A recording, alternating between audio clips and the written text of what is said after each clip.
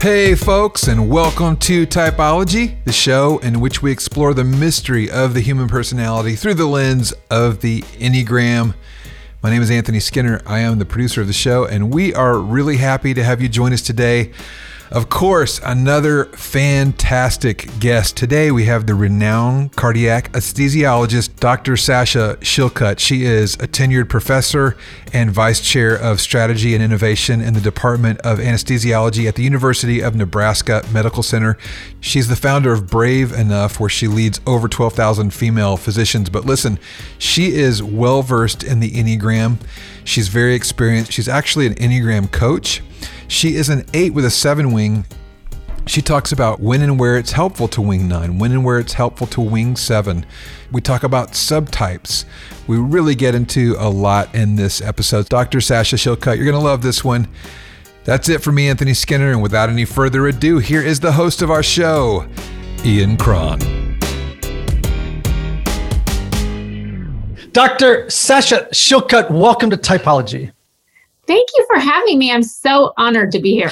Well, I am so honored and thrilled to have an Enneagram 8 who is also a woman, because I am surrounded by women 8s in my life. And I have a special affection for women 8s. And I'm very protective. That's not the right word. I am an advocate for women 8s in the world. And we'll hit on that in a moment. So what I'd love to know is, how did you come to learn about the Enneagram, and how did you learn that you were an 8? So the first time I was introduced to it, I think was probably 5 or 6 years ago. I was taking an executive leadership course for physicians and executives in healthcare at Harvard through one of their medical programs, continuing medical education programs. And I thought, oh, here we go, because every time I take a personality test or assessment, it's going to tell me all of the things I don't like about myself. And I don't want to take this test. And I took it, and I saw the stress and the growth paths. And I was like, oh my gosh, healthcare, where we work with teams of people, I think a lot of personality and conflict comes out, day to day to day. And I thought it was so interesting because it was the most description of not just how I would act in conflict or in stress in the operating room or the clinic or wherever I was, but really like that internal battle, like, this is what I want to say, but this is what I'm going to do, what I know I should do. And I could be both of those things. Like, that's what was so eye-opening to me. It wasn't just like one label. And so that was my first introduction. And then a couple years went by, and I wanted to get some leadership coaching one-on-one. And my instructor said, have you ever taken the Enneagram? And I said, oh, I think, which was so eye-opening. It was the first time I took an internal assessment of myself and didn't feel bad. Like, didn't feel like I was too much of something. Because as an 8, I am a lot. I don't have a dimmer switch. And as you say, and it was the first time I felt like, this is the person God created me to be. This is the person I am. And instead of feeling bad and toning down who I am, I get to choose. I get to choose whether I choose the stress path or the growth path, or I get to choose if I'm winging this way or winging that way, and it's okay. And so it almost was so empowering for me. And I thought, if it's empowering for me, it has to be empowering for other people on my team that I work with every day. So I really started to study it at that point. Wow, that's great. I'm so thrilled that it's been a help to you. So, and you described a little bit about how you use it on a daily basis, which is fantastic. Now, you're married as well, right? I am married. Okay. Yes. What type is your husband? My husband is a 1. Okay. And a very good lesson for me, because I actually started to study the Enneagram and took a course to become certified. And I thought, you know how they tell you don't type other people. And I thought, the whole time I'm taking this course, I'm typing my husband, right?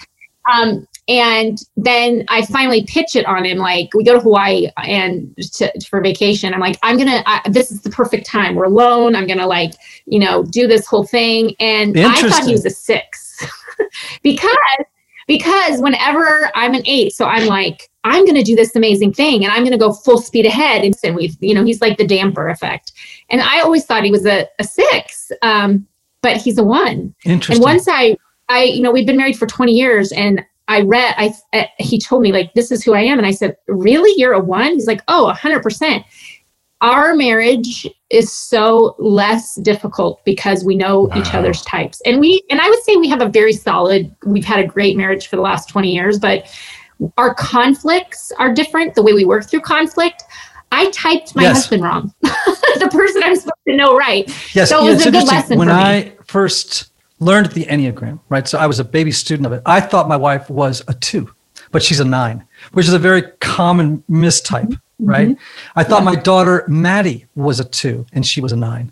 So, you as you know, you got to be around you, regardless of how much expertise you have with the Enneagram, you have to maintain some humility about what you know about the internal world of other people, and I would absolutely agree. What's your subtype? I am a social, I'm a social, not surprising that I lead a large organization with thousands of women. And I wing typically to a 7, I love 7s. I gravitate towards the 7s. But there are times where I find myself winging to a 9, especially as a leader, I think. How I am at home, I think is a lot different. Like, you read about your blind spots. I'm like, oh my gosh, this is operating room. I'm an 8. Like, there's no doubt I'm an 8. And I think as a doctor, that's probably a good feeling as the patient.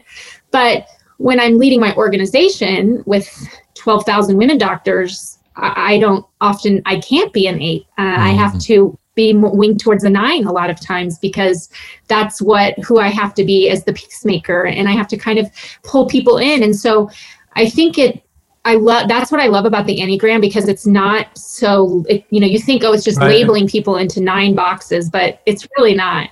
Right. No, it's incredibly fluid and dynamic. And one of the things that you said that is, makes sense to me is that you're drawn to 7s because 3, 7s, and 8s are the 3 most aggressive numbers on the Enneagram, right? That's the first thing. So meaning that when you see something you want, you go and get it. Sometimes you'll go and get it without asking the person or the situation to give it to you, right? Yeah. So 3, 7s, and 8s will tend to do that. Whereas, 4s, 5s, and 9s are withdrawing type. I tend to go internally to find what I need and want, versus going outside and grabbing it from someplace else. The other thing that you mentioned that I think is important for everyone to realize is that, I'm a 4 with a 3 wing, right? Now, that doesn't mean I necessarily, it's determined that forever and ever I will be that. I still have choice. So I can choose to say today, man, I've got to lean into 4 with 5. I'm working on a book. I have a lot of research to do. And there's a side of me that loves research. And I want to go over to that 5 and really tap into that energy. And so people think, oh, no, you can't do that because that's not your wing. It's like, no, you can choose to do that, to find that energy. And I think that's important. The last thing that I would say that I loved hearing you talk about was this idea of, we tend to think of our arrows as stress and security. I like to think of them in a whole different way. So leave stress and security completely out of the conversation. Think of them as a recovery point and a challenge point. So like, for example, with the 8, the recovery point is 2. So what you need to do is reclaim the gift of the healthy 2, being more attuned to people's feelings. And you had that as a child. That's one of the things that just got lost. We forgot about ourselves as little people. And then, our challenge point is your challenge point is the high side of 5, not the low side. That's where you go in stress. But the high side of 5, which will feel unnatural to you and challenging to you. But again, it's this I love that. This learning to understand those arrows, not just as stress and security, but as growth and recovery points. I love that. And so I love everything you just said. It's so fantastic. So tell me, how do you show up for the world? I think most of the time I show up as a leader. I always feel a responsibility to lead.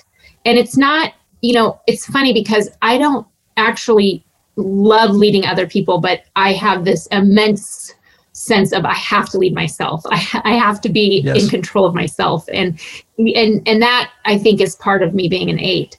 And it took me a long time to understand that, because a lot of times I would find myself in leadership positions and I would be angry because I'm like, why am I always having to lead? I was in a group that was the natural progression. You know, when you go into a group and you dominate the conversation, you're probably going to end up leading the project or program or whatever. And then I would walk out and be like, why do I have to do this? So I think most of the time I show up as a leader.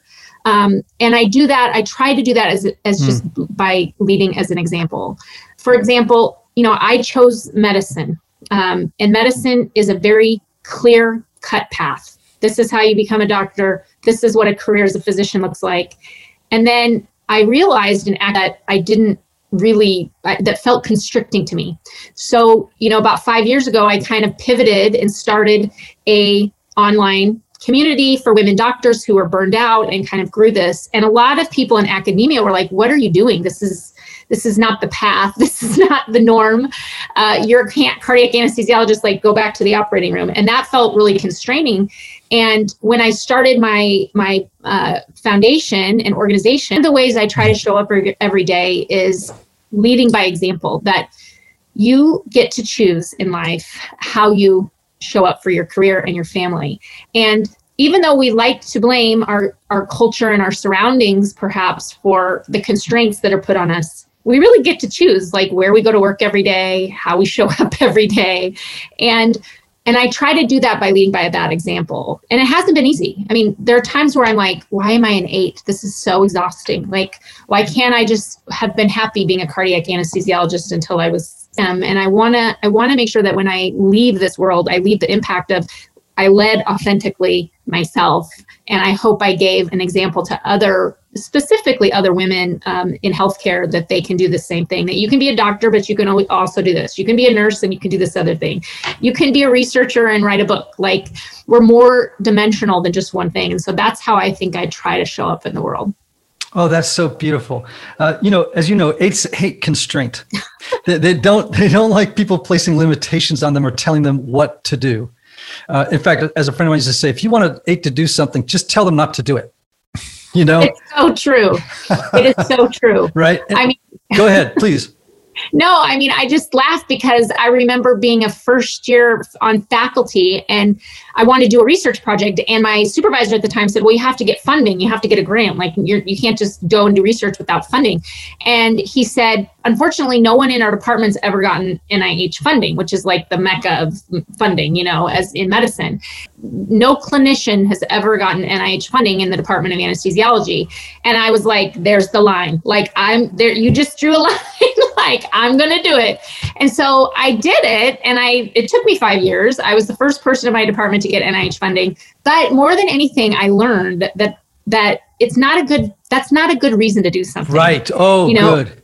It was not, it almost killed me, number one. And then at the end of it, I thought, I don't even love this anymore. Like, why you can't do it instead of doing what I really wanted to do. So I learned a lot through that process. That is so great. And I hope all our 8s heard that, you know, just because someone told you you couldn't do it, or because it was there, like a mountain, you know, right. You have to be discerning, right? You know, you got to figure out, which fights am I going to pick? Is that fight really worth it? What projects am I going to take on? Is that really what I'm supposed to do, right?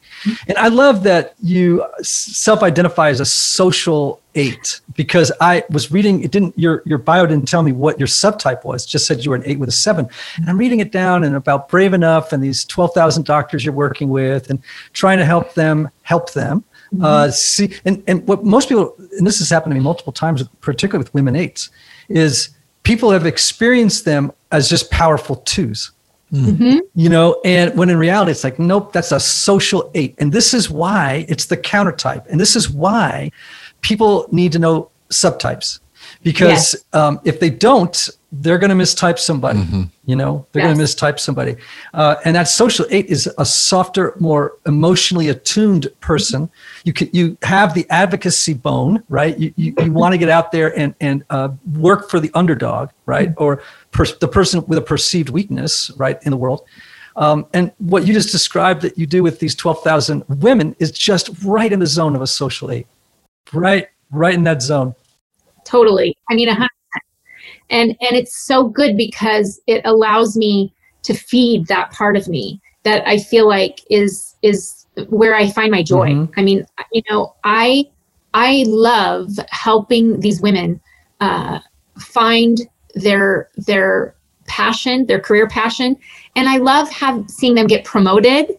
Like when I help another woman get promoted, honestly, it brings me more joy than if I were to get that promotion or I were to get that manuscript published or I were, and I think that's like, I don't have any problems coming out of the dugout, so to speak, and defending women or saying like, wait a minute, I'm part of a leadership team. And I say, wait a minute, why are we paying him this? And why are we not paying her that? Like, I don't have a problem doing that, but more so, I love like helping women get to where I know they can be. I can see their potential. And I think that's the beauty of being a social or my tri-type. Like I love being a social 8. And I think a lot of times I'm misunderstood and I would get that feedback, in my early years in medicine, when then I would go home at night and I'd be like, why am I like that? Like I just want to help this person. So it's taken me a while, but the Enneagram has made me understand like, actually I'm a social 8. So no wonder I want to help people. And no wonder I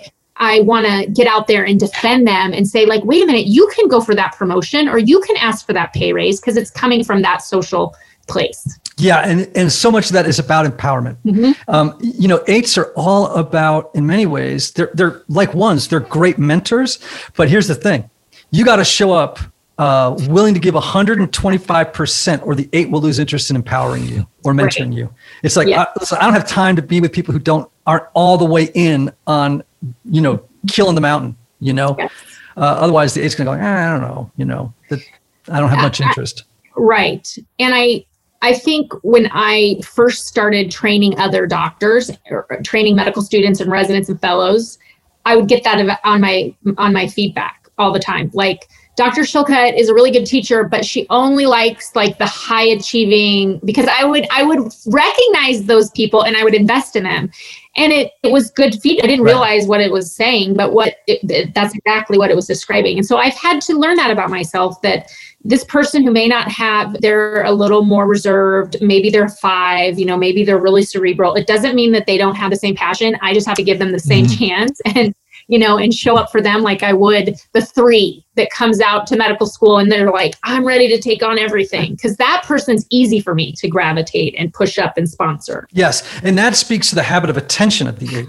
So when 8 walks into the room, their first question is, who's got the power? Like, who has the juice? Who has the energy that I naturally move toward? And so like 3s, and you mentioned 7s, 8s, you're drawn to people who have that outward energy, and it's like you feel the juice. And so it wouldn't be natural for you to gravitate toward a 4, a 5, or a 9. Right.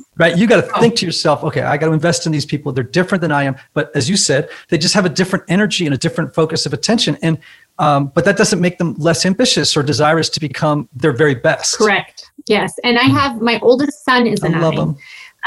And it's really been educational for me. So he's 17, and I had him take it this year. I thought he was a 9, but he is a 9, and he scored really strong. But he is so perceptive of every single person in our family, and he is so good at taking my pulse. I'll walk in the room and I'm like, okay, I just did this 10-hour surgery, and now we got to go to soccer. We got to get this, and he's like, Mom, how was your day? Was it stressful? Like, he centers me and like brings me back to, and I'm like, oh my gosh, like it's so warm and welcoming, his presence and his attention, that it reminds me like there's so much value in them. They have so much value and care. I need to recognize how much that is needed and how much I need that. Yes. Other people probably do. So he's helped me, especially in healthcare. You work with a team of people, and many of them are all different types of the Enneagram. And I give her put in the back of the room and be more drawn to the extroverts or the really outgoing social types. My son, who's a 9, has helped change that. And there's an example of where the child becomes mother or father to the man or the woman. You know what I mean? It's like, gosh. And don't you wish that you knew what types your kids were when they were younger? Yes. It would have changed everything, right? I know. and especially conflict and how you parent. Mm-hmm. Absolutely. Yep. Absolutely. So what's it like being married to a 1? What's the upside and the downside? Oh my gosh. During the pandemic, like, I don't know that there's anything else that can be labeled. Like, I went to find my charger the other day and there was a label on it that said Sasha. And I was like, did you label this? Oh. Like, he's like, yeah, I thought we needed all of the cords should be labeled because, we're in this house and, we're not going and doing all the things. But the thing I love about being married to a 1 is very thoughtful before we act, like has thought out the whole process. There is a process for everything. So we have 4 kids. My husband works, I work. And every day at 6:45, I call it the itinerary. Like, this person has basketball from this time to this time. It. You are driving from this point A to point B and picking up this person. And then you're going to swing by the store and get this. And I love that. Like, it actually takes pressure off of me. I'm like, I don't have to worry about what I'm doing tonight because someone's telling me the process, So. Right. Wow. So what's so interesting about the 8-1 combination? And I'd love to have you comment on this. So let's just I'm not a Freudian. Not many left. I'm much more of a Jungian, I approach psychology from a much more Jungian standpoint. But here's where Freud had it right, and where his model is useful of, ego, superego, and libido or id. Mm-hmm. You're all id and libido, right? Your animal instincts come roaring out, right?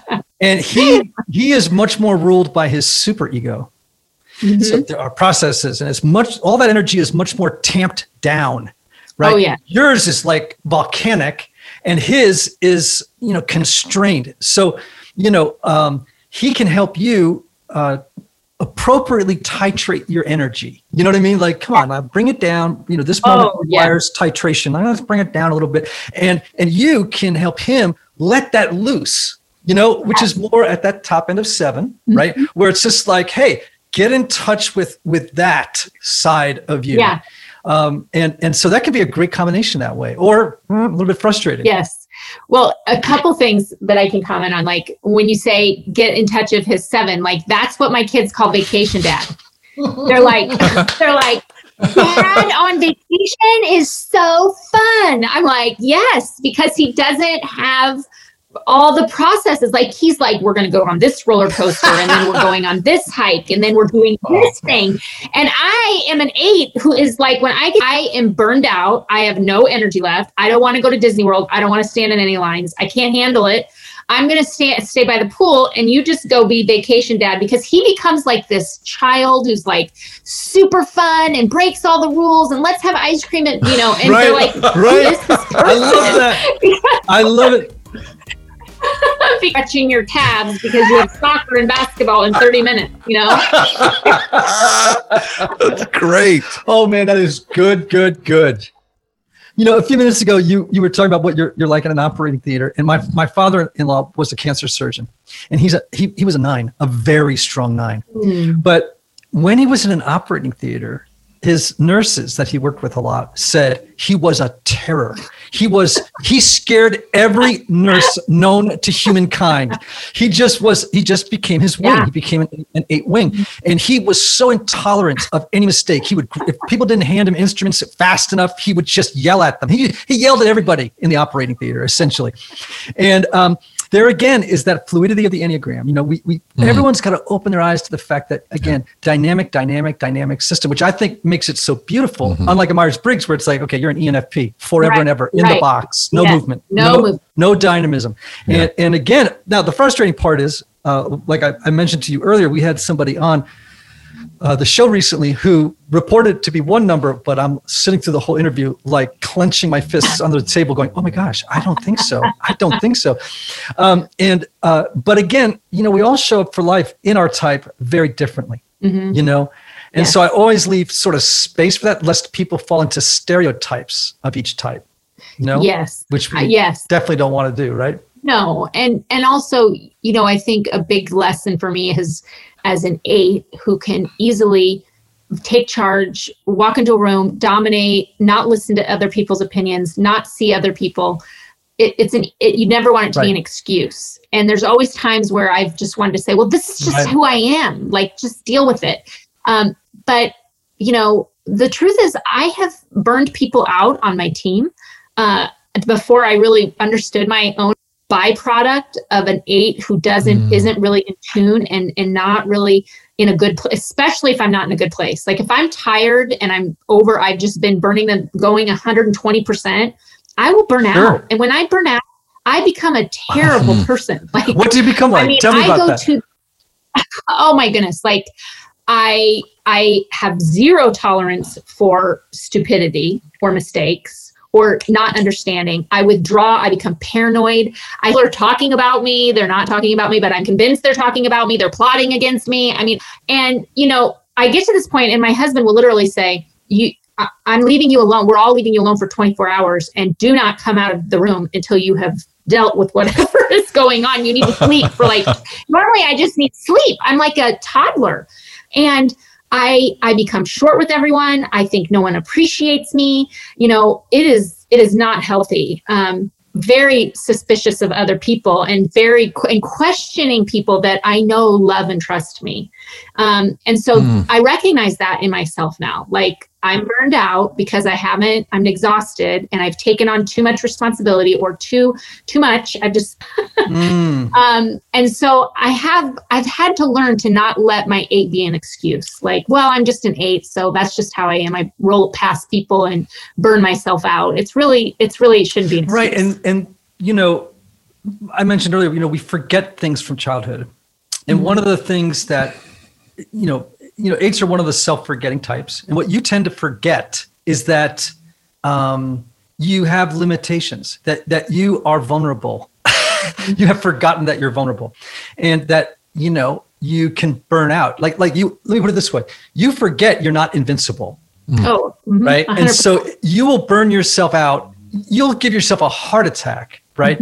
Like think about 8s who are not self-aware. They'll eat too much. They'll eat poorly, that you can't stop them, and they don't know that they're killing themselves until they're dead, and they're like, oh, maybe I was maybe my excesses were going overboard and I just wasn't checking them. Yes. And I have to remind myself all the time as an 8. In fact, I have it on my phone. Just because I can doesn't mean I should. I love that. Because I can do a lot of things and it's hard for me sometimes to understand why other people can't. My husband says that all the time. We have people who work for us and in our business and I'll say, well, I just need her to do all in 12 hours. But I love that you have someone in your life who's telling you that. Yeah. Wow. And he's like, we don't want to lose this person. This person has immense value to us. Just because you can do something doesn't mean you should. It's healthy. Like I stay up for 24 hours in a row all the time at the hospital because I have to. Well, sometimes I'll get in my head, well, I can just stay up for 24 hours and knock out this book chapter. And then I'm thinking, right. No, that is your 8. Like you have to pull back and say, just because you can doesn't mean you should. And you can't expect other people's tempo, not work ethic. That's not a good word. Because what you're saying then is your work ethic is greater or something, but different work tempo, a different work, reality than you. Right. Like it's different. Yes. Well, and I love that you have a totem for it, that you have it on your phone. Yeah. These little. Yeah, so important. I wouldn't remember it. I mean, I'm such an 8 that I literally have to have it to see it. Otherwise, I just go forward.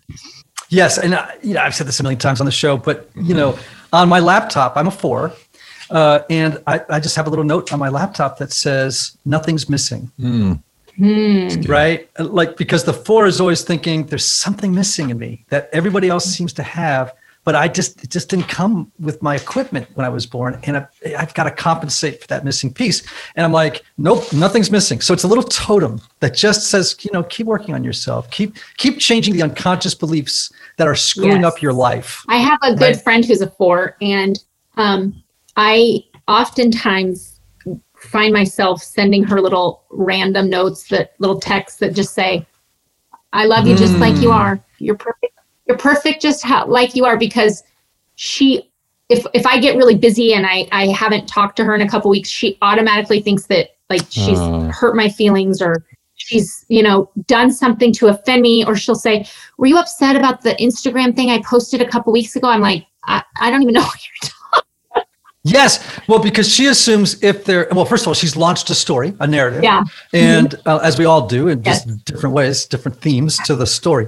But what she's done is assume, because of introjection being a defense mechanism, is like, oh, I'm to blame. Right. An 8 doesn't feel that way. An 8 doesn't think, oh, it's my fault. It's like usually even if it is, we don't know. Even if it is, we don't know. We just keep past somebody. We're like, what's your problem? Get up. That is so true. Yeah. That is so true. All right. So I've just finished writing a new book, and in it, I talk a lot about passions, because I realized after I wrote The Road Back to You, we couldn't spend as much time on any topic because it was a primer. But, I wished I could have spent so much more time on the passion of each type, because I think they get short shrift a lot of the time. People don't realize that, this is a big statement, but people are going to hear me say this a lot over the next season, that your passion is the source of your suffering. It's really the source of your suffering. It's this internal, emotional, motivation driving sort of thing that's always there, right? It's just always there. And it's constantly directing your thoughts, feelings, and actions, right? And it's almost like the passion is saying, if you just do it this way, if you just do what I tell you, you will get what you want in life. Now, the problem is that what it's telling you to do is actually going to thwart you're getting what you want in life, right? And so it's like, if you can begin to recognize when your passion is in control, which is when you're not very self-aware all the time, right? Mm-hmm. Then if you can figure that out, you can start to practice what we call contra agere. I don't call it that. Ignatius of Loyola called it that. And which means to do the opposite. Do the opposite of what you would normally do. Even though it's going to make you burn more calories, do the opposite, because that's going to bring you into, integration, right? A place of integration. So your passion is lust, which I love how Naranjo explains lust. He says that it's a burning sort of passion for excess and immediate engagement with the environment and people. It's like immediate engagement. I want immediate engagement with the environment and people. And I want to... as we mentioned earlier, there's this sort of passion for excess, this lust for life. It's like, if anyone's read Zorba the Greek, the classic 8, right? It's this lust for life. Tell me how you're trying, and you're consciously trying to mitigate lust in your life. And how are you working with it to become a more integrated person? Oh my gosh. I feel like you just read my last 24 hours in my brain. I love when I do that. So it's we're in the middle of 2020 or at the end of 2020. Thank God. And it has been probably the biggest thing that I have had to challenge myself on, is going to work, coming home.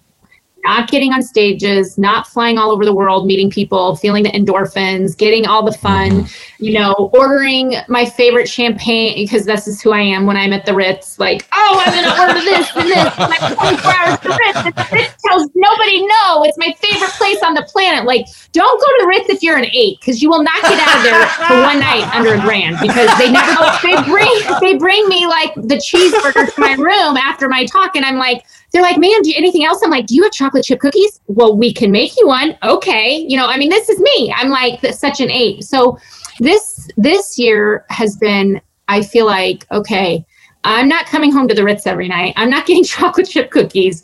I'm not getting to stand on a stage and get all the energy from the people. And for example, last night I worked all day in the operating room, had a very long, stressful day, and I'm driving home, and all I could think about is, I deserve a glass of wine. I deserve a really nice meal. But I'm coming home to my kitchen and to eat and like all this. And I just wanted to escape. And the truth is that when you are, for an 8, when I want to escape, it's not healthy things. That's where the lust really comes out, right? Like I start creating this story like, I deserve to go somewhere on vacation and get away from this crazy because I just did all this hard work and blah, blah, blah. And what I'm learning this year is like to do the opposite, which is not fun and what I hate. So I made myself some peppermint tea. I got out my journal. I sat with my feelings, which I hate not feeling like 100% all the time. I was angry. I wrote out some things for he doesn't want to be vulnerable and feel those. I don't like to process icky feelings. I just wanted to pour myself a glass of wine, shut my door, ignore the fact I had kids, dream about, a beach vacation, but that's not the reality I'm living in. And I can't be that way all the time. That's not healthy. So ways I'm trying not to engage that lust, being okay, not feeling wonderful all the time, like sitting in my yoga pants with a cup of tea and not feeling 150,000 great endorphins. That's life. So nothing's wrong with me when I feel that way. I'm human. I'm having to learn that as an 8. Not buying everything. I think that's if you're somebody who is an 8 and you don't have, you process stress in different ways and you're not trying to, and you want to live an ethical life. It's really easy to go on Amazon and spend $500, but that's another way that lust is actually taking over your brain and hijacking. I'm like, I'm just going to buy all these things. No, Sasha. That's again, you're trying to avoid the feelings of maybe this is a hard year and maybe you just need to sit here and for a bit. So trying not to be in excess of things, whether that's buying something, drinking, eating, or you know what, just the social media. That's another way I think you can fill lust is, how many likes did I get today? How many fans do I have? That's not healthy either. So no, they're not. But as you know, it's the pathway to peace. It is. You're right. Absolutely right. And when we can sort of begin to be, self-leadership, when we start to exercise self-leadership, then life starts to become so much easier, Yeah. And you see, of course, that, the strategy of your passion, if you just go at life with excess, you will get what you want. And it's like, no, you'll become an addict. It's absolutely true. It's 100% true. And I am aware of that in myself, that is that feeling of I want to escape. I always think, I'm just stressed, I want to escape. But really, it's that fueling of the lust. Yes. And it's also your 7 wing, because you were just talking about dreaming about the future. You're just talking about having fun, doing this, doing that. It's like, I'm also going, there's a lot of 7 wing in there, kind of like making its presence. I don't want to feel those feelings, those bad feelings. I want to, I want to go have a bottle of champagne. It's like, there's that 7 wing going there too, coming into play, which is really good for people to see,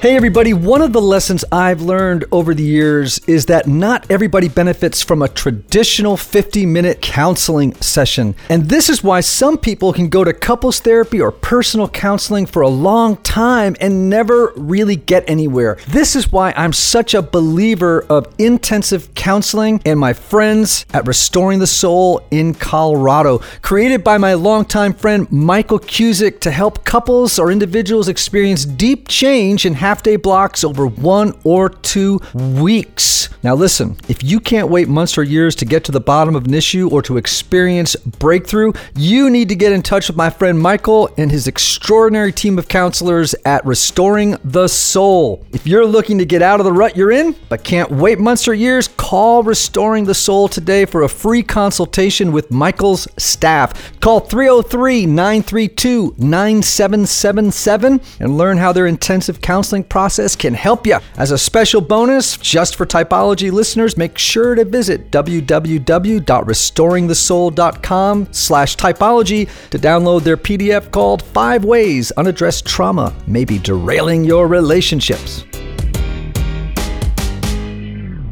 Tell me about your book. So my book is called Between Grit and Grace, The Art of Being Feminine and Formidable. And I think it's really interesting because I have always been what I think most people would call a gritty leader. I'm an 8. So I'm like, I have no problems taking over control of a room or a meeting or a group of people.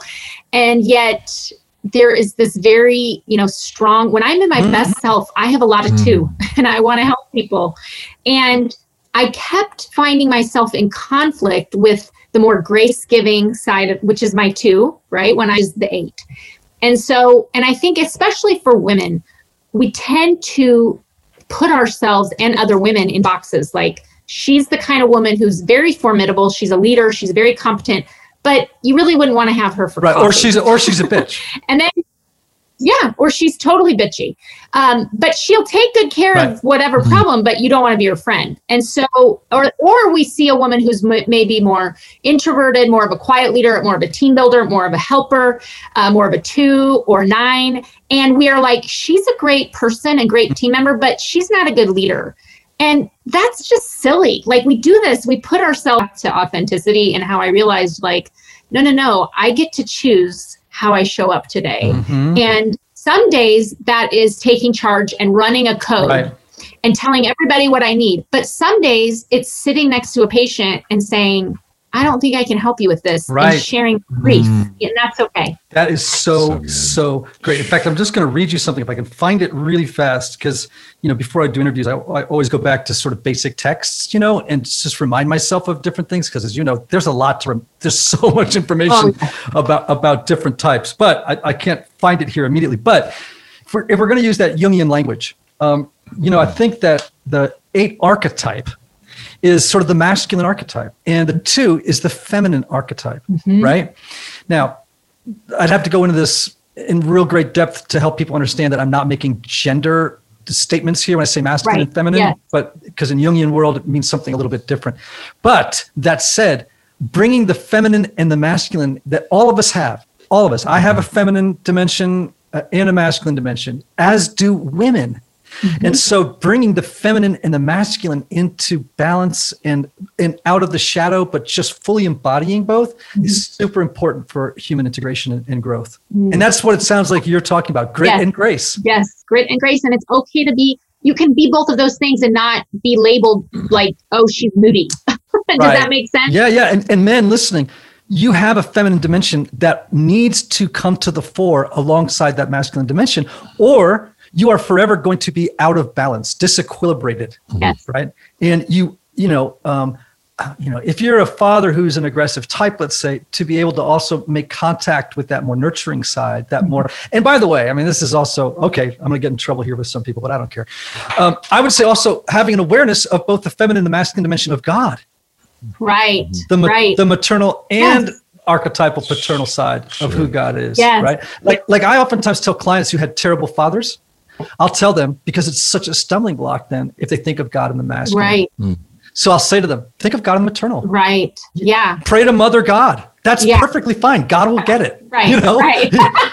Don't worry about it. God will get it, because it's going to make it easier for you to find connection in your spiritual life to who God is. That. Right. But of course, I run into a lot of resistance, as you might. I'm sure you do. Yes, I do, and I like the resistance in some ways. That's okay. Well, I don't all the time, because as a 4, I'm very attuned to abandonment when people leave me, disengaged or in disagreement. You thrive on disagreement. I don't thrive on disagreement. I strive on specialness and uniqueness. But the problem is that often gets me the exact opposite of what I want and need in life. All right. So here's a very personal question. Are you in therapy right now? Wow. I didn't know you were going to ask me this question. Have you been reading like my diary or journal? Like, what is going on? I love this. Here's the thing.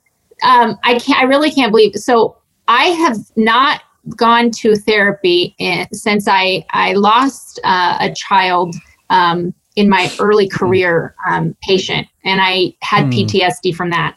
And I went to therapy then. And in the last 10 years, I have not, about 8 years, I haven't been until the last 3 months. And the reason is because I'm very transparent about it, but I have this huge group of women, doctors, and you can imagine the kind of the trauma and the grief of going through the pandemic, at being a physician. Many of them are mothers. And then also the social injustice. And many of them look to me for inspiration, for positivity, for just encouragement. And I just took it all on. Like I just the pandemic, I was like, I'm ready. Oh, we can fight this. I'm good. I'm your person. Come to me. And in about October, I could barely go into my group because I didn't know what to say. I didn't know how to encourage them. I didn't know how to help people. And I thought, I'm drowning and I can't do this anymore. So for the first time in 8 years, I said, I need to talk to somebody. And man, I went one time and I was like, why have I not been doing this? Like, it was so helpful. And she's, why are you trying to be everybody's mother? Mm-hmm. You are being everyone's mother, and you're taking like all this responsibility on your shoulders, and you're trying to fix everybody's problems and everyone's grief. You're carrying everyone's grief. Whew, that was like, okay. And so I put up some boundaries. You know, eights are not great with boundaries. And I feel so much, I've been going now for the last 2 months, and I feel so much lighter. I'm back in my lane. I've like, this is what I can do. This is what I can't do. I can't sadness and difficulties and loss. And I can't fix the social injustice of I can only do what I can do. So I had too much of a hero. I was taking on too much of that hero complex and too much of that mother complex. And my therapist, thankfully, is a brilliant woman that showed me that. Yeah. And, you know, again, there's that example of the invincibility mindset of the 8. Eights resist therapy a lot of the time because they're not naturally self-reflective, usually, now, again, this is why subtypes are so important. The social 8, what you're describing is quintessential social 8, whereas the self-preservation, the sexual 8 would have more trouble going to therapy than you would. Right. You're a little bit more in tune with vulnerability and things like that than the other 2 are, right? Particularly the self-preservation 8. And but when 8s get to therapy, usually they're pretty busted up, right? Because they've been invincible. Like weakness, what weakness are you talking about? And it's like when they get there, it's usually in a mess. But it sounds like, okay, 8s, listen to me, men and women. Therapy is a good thing. It comes from the word terape, meaning to grow. Right. Yes. And so it's important for all of us to, again, you have to find the right therapist. As you know, I think about 90% of them are not great. They're great support people, but they're not really good at digging down. It sounds like you found a good one. Well, you'll laugh, Ian, because do you know what I did when I interviewed? I went through like I acted like I was interviewing a therapist. Good. Yes. I think that's great. And I was like, first of all, I need someone with an advanced degree. Second of all, I need someone who actually understands like that I don't have depression or anxiety. I don't have mental illness. I'm not ill. I am right. You're maladjusted. I'm empty. You're maladjusted. Yes. Like I really, really need that. And I got this woman that is smarter than me, which is what I wanted, right? Like that's what a typical 8. Like I got to have somebody that's like, yes, got the juice. She's got the juice. That is so great. I've had therapists like that, and they just being a therapist makes going to therapy difficult, right? Because I imagine you go to another doctor in your field, and it's like you know what the next statement out of their mouth is going to be, right? You just know, and you're also evaluating them. Do they have game? Do they not have game? If they don't have game, I can't stay. And I've fired a lot of therapists out the gate. You know, just the other day I did. I was like, I'm going to a therapist for a different thing right now. But I'm thinking as I'm listening, like, no. And they went to the wrong school. They didn't go to the school I want them to go to. or they went to the wrong. No, I need them to have the right credentials because I'm special. I really need somebody who's going to understand me. But I have a high, like, you better bring the game because I'll know if you don't have the game. I'll know it. You know, and so, but I just encourage every type as they begin to do their work. You know, I think the Enneagram has to be done in community. I don't think it's a good thing to do alone. You know, and that's one of the things I talk in my new book. It's like, no, you got to find a tribe of people who are using the Enneagram to grow, to do your work with. I love that. So I love that it should be used in community. That's very true. Yeah. Okay, I'm going to close up with this question: why did God send you here? Don't think too much. I think he sent me here to help people see what they can achieve in themselves and to be brave enough. You know, you don't have to be brave, courageous, like crazy courageous. The most courageous thing you can do every day is just show up as yourself. And so that's why I name my company Brave Enough, just being brave enough to show up as yourself every day. That's a pretty brave thing to do in 2020. I love that, you know, you are empowering women, doctors in particular, and you feel like you've been, the errand upon which God sent you is to empower people and to let them know that being brave enough is enough. And I think that's fantastic. And I admire you for it. Sasha, tell folks how they can learn more about you, learn more about all the work that you're doing and about the book. So you can find the book anywhere you buy books. It's called Between Grit and Grace, the Art of Being Feminine and Formidable. You can follow me on any platform, becomebraveenough.com or @becomebraveenough. And I'm so honored to be on your show. Thank you for everything you do to help so many people find and become better and closer to their authentic self. Well, again, Sasha Shillcutt, bless you and all that you're doing in the world. We love Women 8. Let's hear it for Women 8. Can we get like an applause track? We need an applause track for our different guests. Will you come back on at some point? I would love it. I would totally love it. And let's get you in the studio post-pandemic, okay? Although I've already had COVID, so you're pretty safe with me. You have? Oh, man, I just got over it. Are you okay? Was it okay or was it mild? Or? No, I don't know. Mild, moderate. I was very sick for about 48 hours, then okay for 3 days, and then incredibly like seasick, nauseous for about 7 days with a headache. And then that passed and I was good. And now my wife and I are both completely recovered. We have very different symptoms. And I'm a little tired. I was just telling Anthony, I'm a little tired these days, even though I've been over it for 2.5 weeks, but nothing, debilitating. It's just a little bit more tired than normal. But otherwise, muscles, like a lot of people are having, a lot of men specifically are having terrible. No, I have no muscles.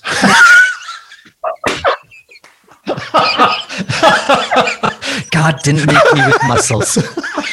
Oh, by the way, I loved your Donald Miller. Oh, thank you. So well done. You. Yes. You are a natural on stage. I mean, I've never heard you. I've watched a couple of videos of you speaking, but I'm going to have you at one of my conferences because it would be amazing. I'd love it. Oh, that'd be great. Yes. Well, I would love it. And I had a lot of fun with Don putting that put together for him. It was the Enneagram for Business, and it could be actually that course is for anybody, but it's particularly aimed for leaders and people in business. And we had a ball. We did that in 2 days. We did all 9 types in 2 days. Oh my gosh, it was great. Yeah, talk about needing to feel invincible. Okay, Sasha, thank you so much. It was a blast. Meet you both. Peace. Take care. Bye-bye. Hey, everybody. Bye-bye. Remember the words of the great Oscar Wilde. Be yourself. Everybody else is already taken.